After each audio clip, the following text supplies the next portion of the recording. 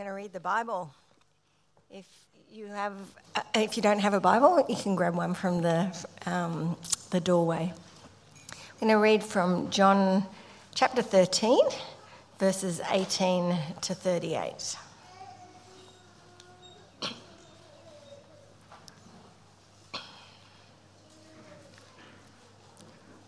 John 13, starting from verse 18. I'm not speaking to all of you. I know whom I have chosen, but the scripture will be fulfilled. He who ate my bread has lifted his heel against me. I'm telling you this now, before it takes place, that when it does take place, you might believe that I am he. Truly, truly, I say to you, whoever receives the one I send receives me, and whoever receives me receives the one who sent me. After saying these things, Jesus was troubled in his spirit and testified, truly, truly, I say to you, one of you will betray me. The disciples looked at one another, uncertain of whom he spoke. One of the disciples whom Jesus loved was reclining at table at Jesus' side. So Simon Peter motioned to him to ask Jesus of whom he was speaking. So that disciple, leaning back against Jesus, said to him, Lord, who is it? And Jesus answered, it's he to whom I'll give this morsel of bread when I've dipped it. So when he dipped the morsel, he gave it to Judas, the son of Simon Iscariot.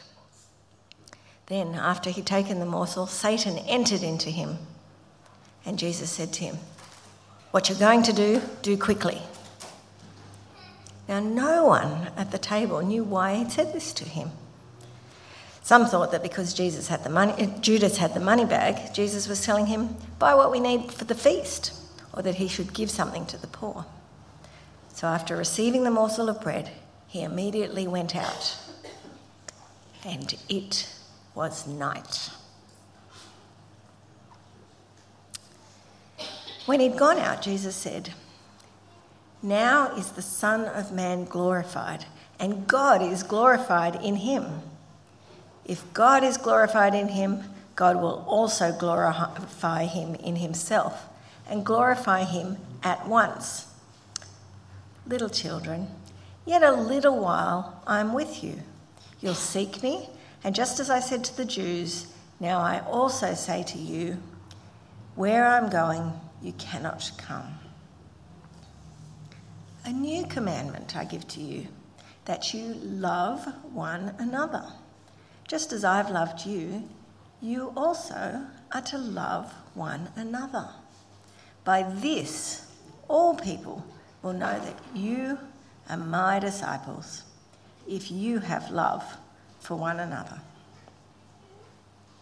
Simon Peter said to him, Lord, where are you going? And Jesus answered him, where I'm going, you cannot follow me now, but you will follow afterward. And Peter said to him, Lord, why can I not follow you now? I will lay down my life for you. Jesus answered, will you lay down your life for me? Truly, truly, I say to you, the rooster will not crow till you have denied me 3 times. This is the word of the Lord. Well, good morning, everyone. Well, my name's Dave. I'm one of the pastors here. Welcome if you're a visitor. It's lovely that you can be with us. Please stick around for a cuppa. We'd love to get to know you. And how good is the rain? It's just so refreshing, isn't it? It's beautiful. Let's pray as we come to God's word. Father, we do thank you for your mercy in giving us this rain. Lord, it refreshes our body and our land. We ask for more. But Father, this morning we ask for even more mercy, that your word, that you would send your word and that you would give each of us ears to hear your word, that it might soak deeply in us, so that it might renew us, comfort us, and grow us. Lord, I pray that you would show how great your love is this morning. Help us to see it. Help us to believe it. In Jesus' name I pray. Amen. Well, if someone is doing you harm, when are you no longer required to love that person? I'm not asking you to think about an ideal answer, but what do you actually do? What advice do you give those you love when they feel someone is mistreating them? What limits do you have in place to protect yourself? Now, limits for stopping someone continuing to harm you is important. I'm not talking about that. I'm asking a different question. When can you stop loving that person? Is it when a person is being rude and just unreasonable? When they don't give you what you want? When a person won't listen to you? When they speak badly about you behind your back? When they ignore you? When they try and manipulate you? When they've hurt someone you love?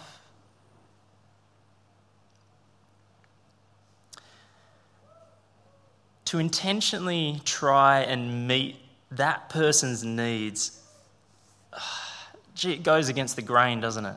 It feels like you're becoming a doormat to be walked all over. You feel like you're handing over all your power to them. You're letting them win. It even feels wrong. It feels like you're letting evil triumph.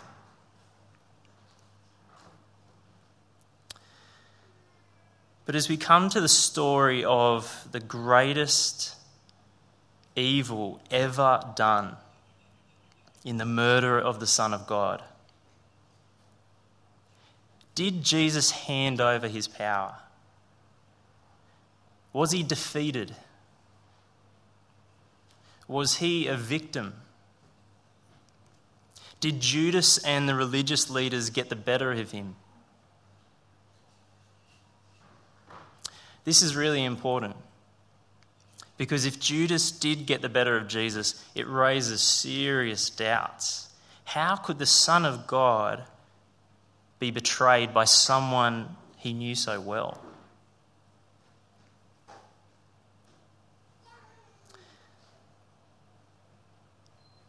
This morning, we're just going to soak in the story. We're going to immerse ourselves in what happened that night.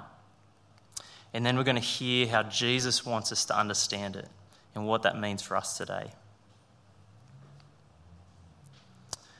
So let's get into what happened. We're told it's almost Passover. That great feast, remembering the decisive moment that God saved his people. The Jewish crowds have lost interest in Jesus. The religious leaders are scheming how to kill him. But we're told in verses 1 to 3 of chapter 13 that Jesus knows his hour to depart and go to the Father has come.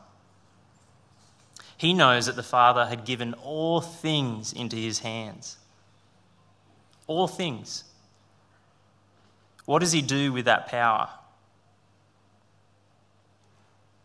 He knows the goal for which the Father has sent him. And we have these lovely words. Jesus loved his own to the end. How does Jesus love his own to the end? How is Jesus going to prepare his people for when he's gone? How is this love displayed? Well, the situation in which Jesus' love is displayed is surprising. It's also comforting. and it's also confronting. So let's picture the scene. Picture an upstairs lounge room with cushions all around on the floor, with a little table in the middle with food on it. Here they are, Jesus and his 12 followers. They're in Jerusalem. They're relaxing and eating in friendship with the most important person in the world, the Christ, who will soon take up his throne. What privilege they would feel being one of the inner circle of the King. What anticipation that the King is about to be crowned. What joy that their King knows them personally. What sense of belonging and unity they must have shared with one another. There would have been an atmosphere of joyful intimacy in the room. Jesus, their Lord and teacher, had just got up, dressed as a servant, and washed each of their feet.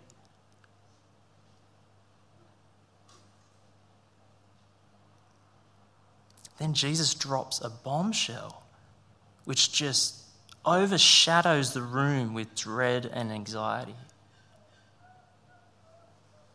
Being deeply troubled in his spirit, Jesus says, "Truly, truly, I say to you, one of you will betray me."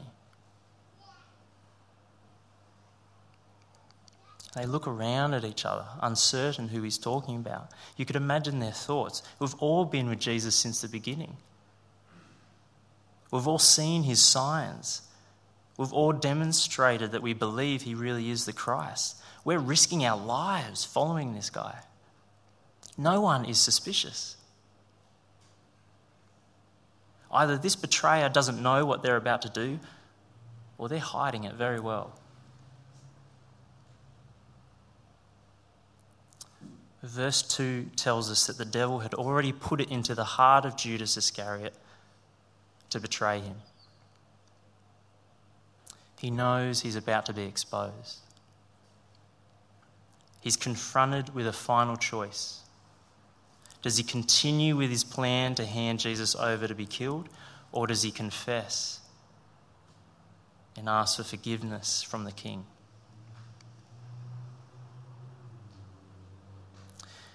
And imagine what would happen to the disciples' faith if they had no warning of one of their own betraying Jesus to his death.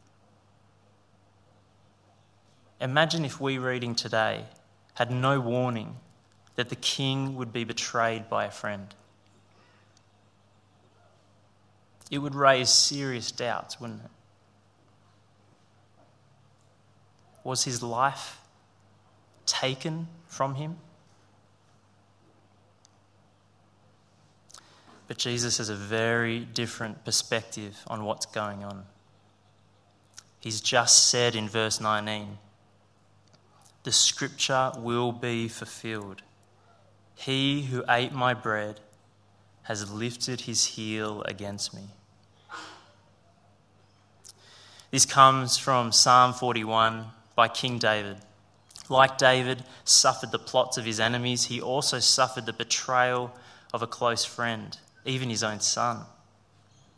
But this was just a taste of what would happen to the greater Son of David. And lifted his heel. It's like a horse lifting their foot to kick. A close friend wants to cause God's King to fall.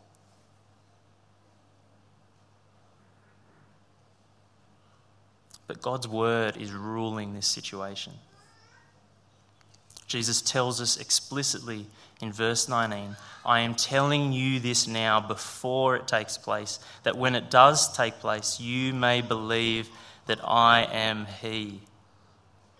I am the Son of David."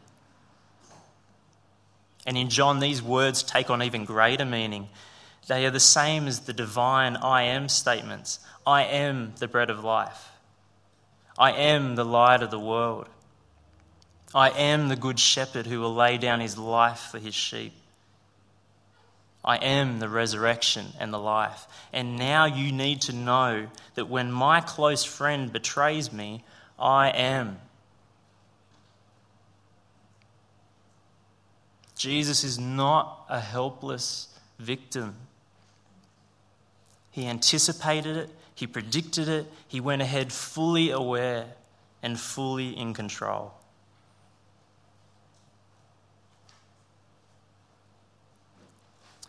But the disciples, like usual, have no idea what Jesus' mission is all about.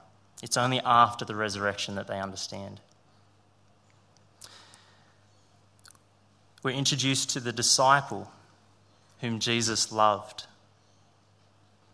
John, who wrote this gospel, and he was lying down next to Jesus.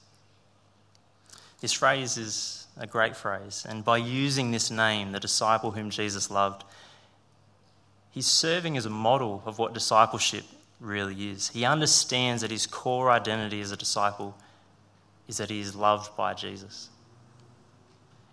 And he doesn't want any of the spotlight. He wants it all on Jesus.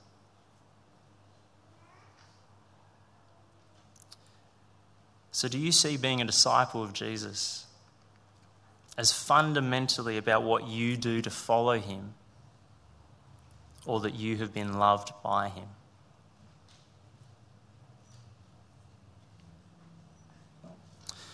Well, Peter must have been further away, so he motions to this disciple to ask who it is. And he leans back close to Jesus and asks, "Lord, who is it?" "It is he to whom I will give this morsel of bread when I have dipped it." The host handing his food to someone is a public sign of friendship and honour in front of everyone else. I think this is a genuine expression of Jesus' love for Judas.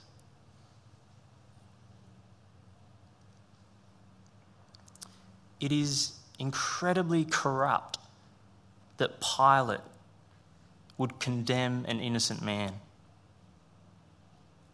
It is arrogant and wicked for the religious leaders to acknowledge the miraculous signs on the one hand and then label Jesus as a blasphemer and condemn him.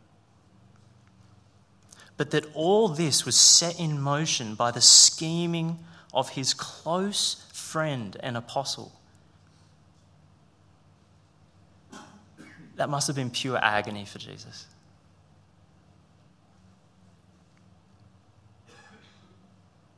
And after Judas had taken the morsel of bread, Satan entered into him.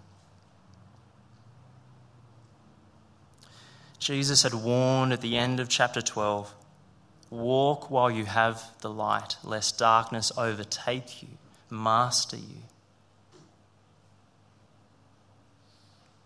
Instead of being broken by his sin, Judas is hardened in his resolve. This is the only time John mentions Satan by name. It shows the magnitude of what is happening this night. It's not just Judas trying to bring Jesus down, but Satan.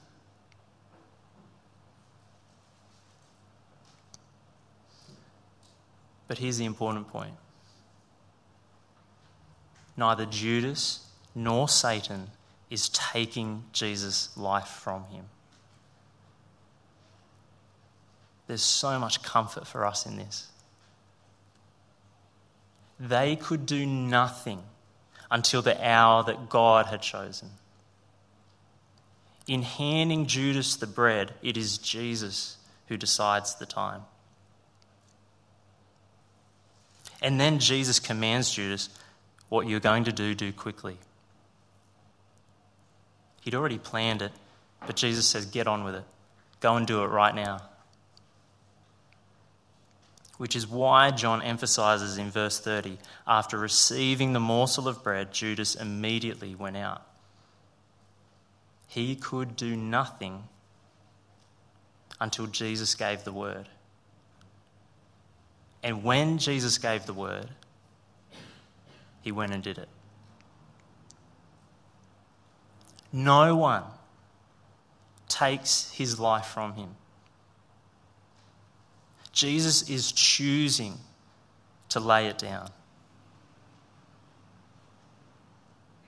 He is the good shepherd of his sheep. but to highlight how evil this act was, and also to highlight that Jesus was alone in going to the cross. His other disciples were of no help to him. We're told that no one at the table understood what was going on.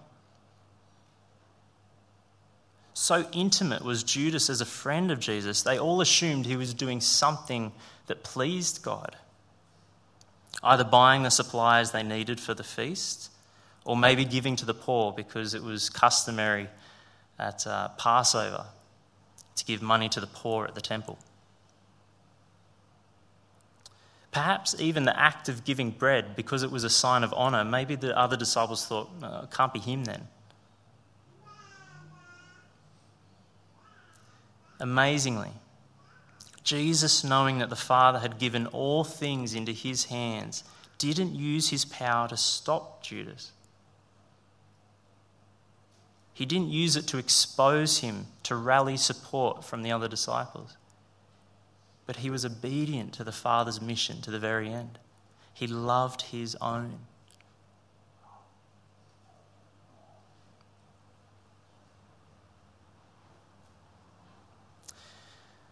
Judas had chosen to cut himself off from the light of the world. Jesus' own arrest, the world's public rejection of him, and his crucifixion are now set in motion. The time for Satan and the world to extinguish the light of the world has come.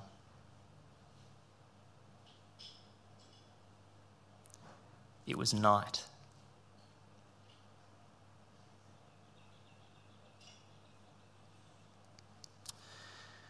It must have been really distressing for the disciples, because Jesus then tells him, "I'm about to leave you." Peter doesn't like this plan.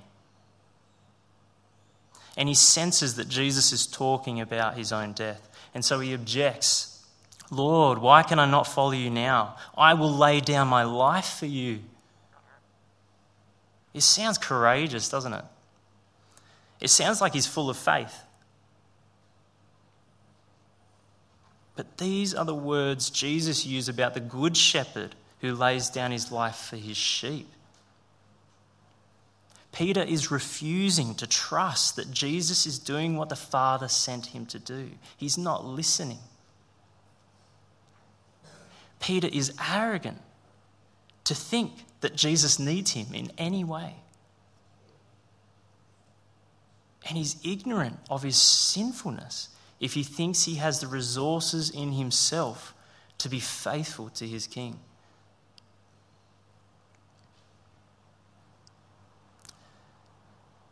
Listen to both the sting as well as the comfort in Jesus' ironic reply to Peter.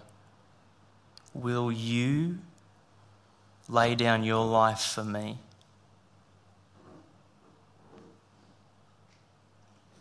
Let me show you, Peter, why I need to go the way of the cross.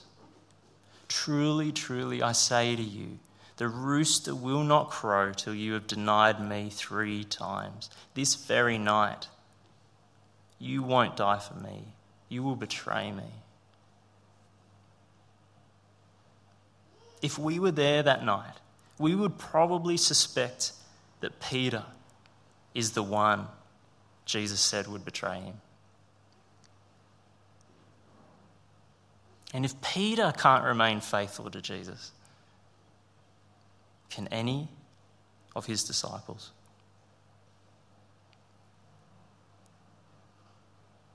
Can you remain faithful?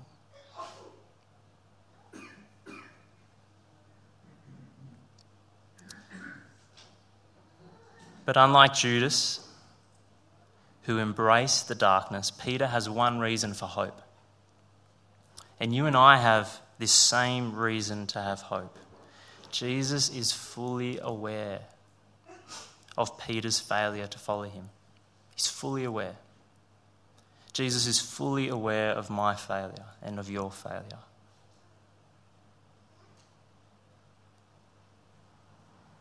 But he is a good shepherd. He is determined to love his own to the end. I will lay my life down for you. Isn't that good news? No one takes my life from me. Neither Judas nor Satan. No one takes it. And no one has ever offered anything that would mean that they deserve my love. But I choose to lay it down, to bring you to God, that you might fully and forever know the Father's love for you. This was the darkest night. But like lightning on a pitch black night, the darkness shows the brightness of Jesus' love. Verse 31, now is the Son of Man glorified, and God is glorified in him. How are the Son and the Father glorified? They're glorified together in this one great moment. Because in this moment, we see how determined God is to save his sinful people by the Father sending and the Son choosing to lay down his life.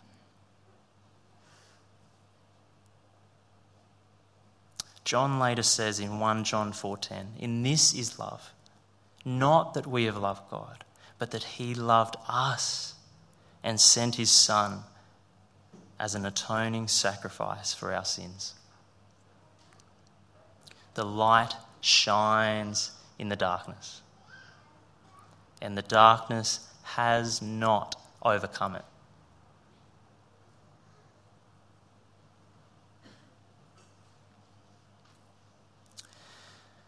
So do you believe that Jesus was Lord over his betrayal? He was Lord over Satan and still is. That he freely chose to lay down his life so that you might know God as your Father.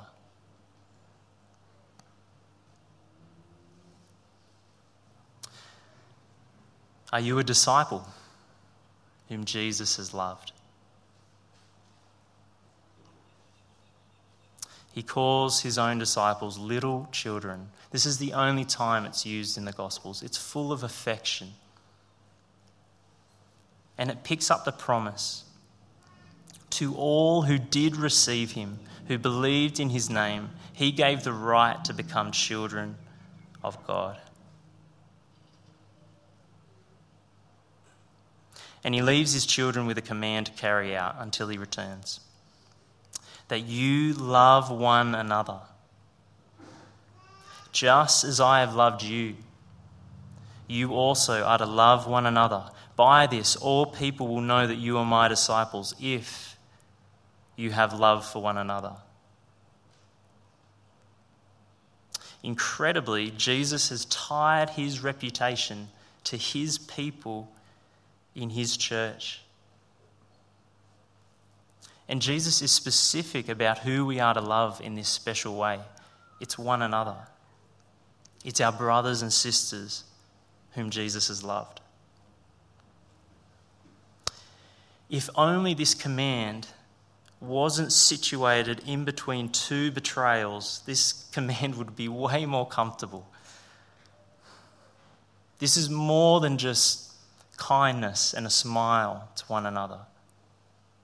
This is much more.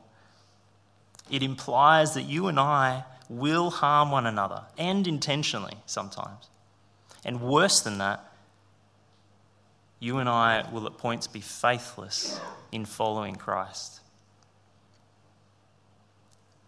But what does our brother or sister need in that moment?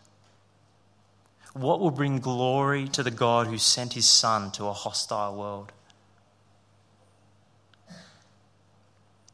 Being injured by a brother or sister in Christ, or seeing them falter in their faithfulness, that is the very opportunity for God's love to be displayed.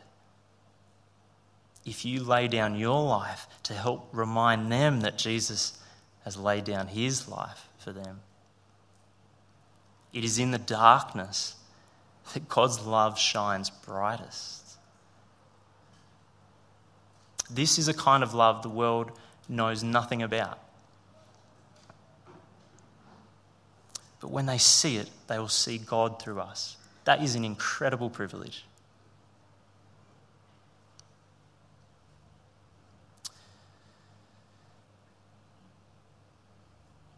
So who are you struggling to love?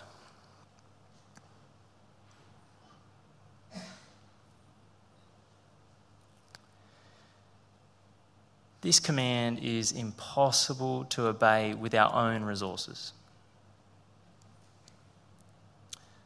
But the more we see our inability to love one another like Christ did, the more we cherish that our Saviour chose to lay down his life for us. But then the more we cherish that our Saviour loved us in this way, the higher his standard of loving one another becomes. Or we realise anyway. And then the higher we realise this calling is, we realise how unable we are to love one another in this way, which makes us cherish the fact that Jesus loves us and chose to die for us.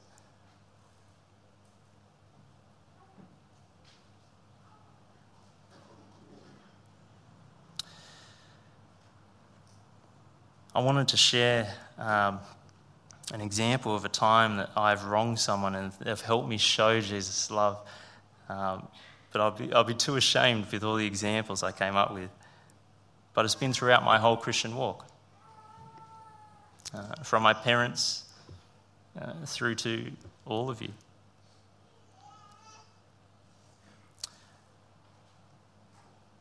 But that's the context where we get to show God's love to one another and to the world. We're about to sing these words. Who else could rescue me from my failing? Who else would offer his only Son? Who else invites me to call him Father? Only a holy God. Only my holy God. Only our holy God. No one took Jesus' life from him. He freely chose to lay it down. It is in the darkness that God's love shines the brightest. Would you pray with me? And then I think Marty will come up and we'll sing.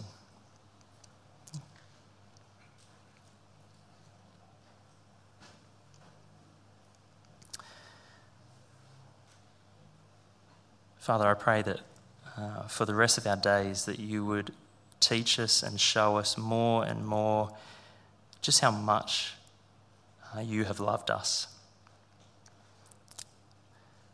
Lord, I pray that as we look to our great shepherd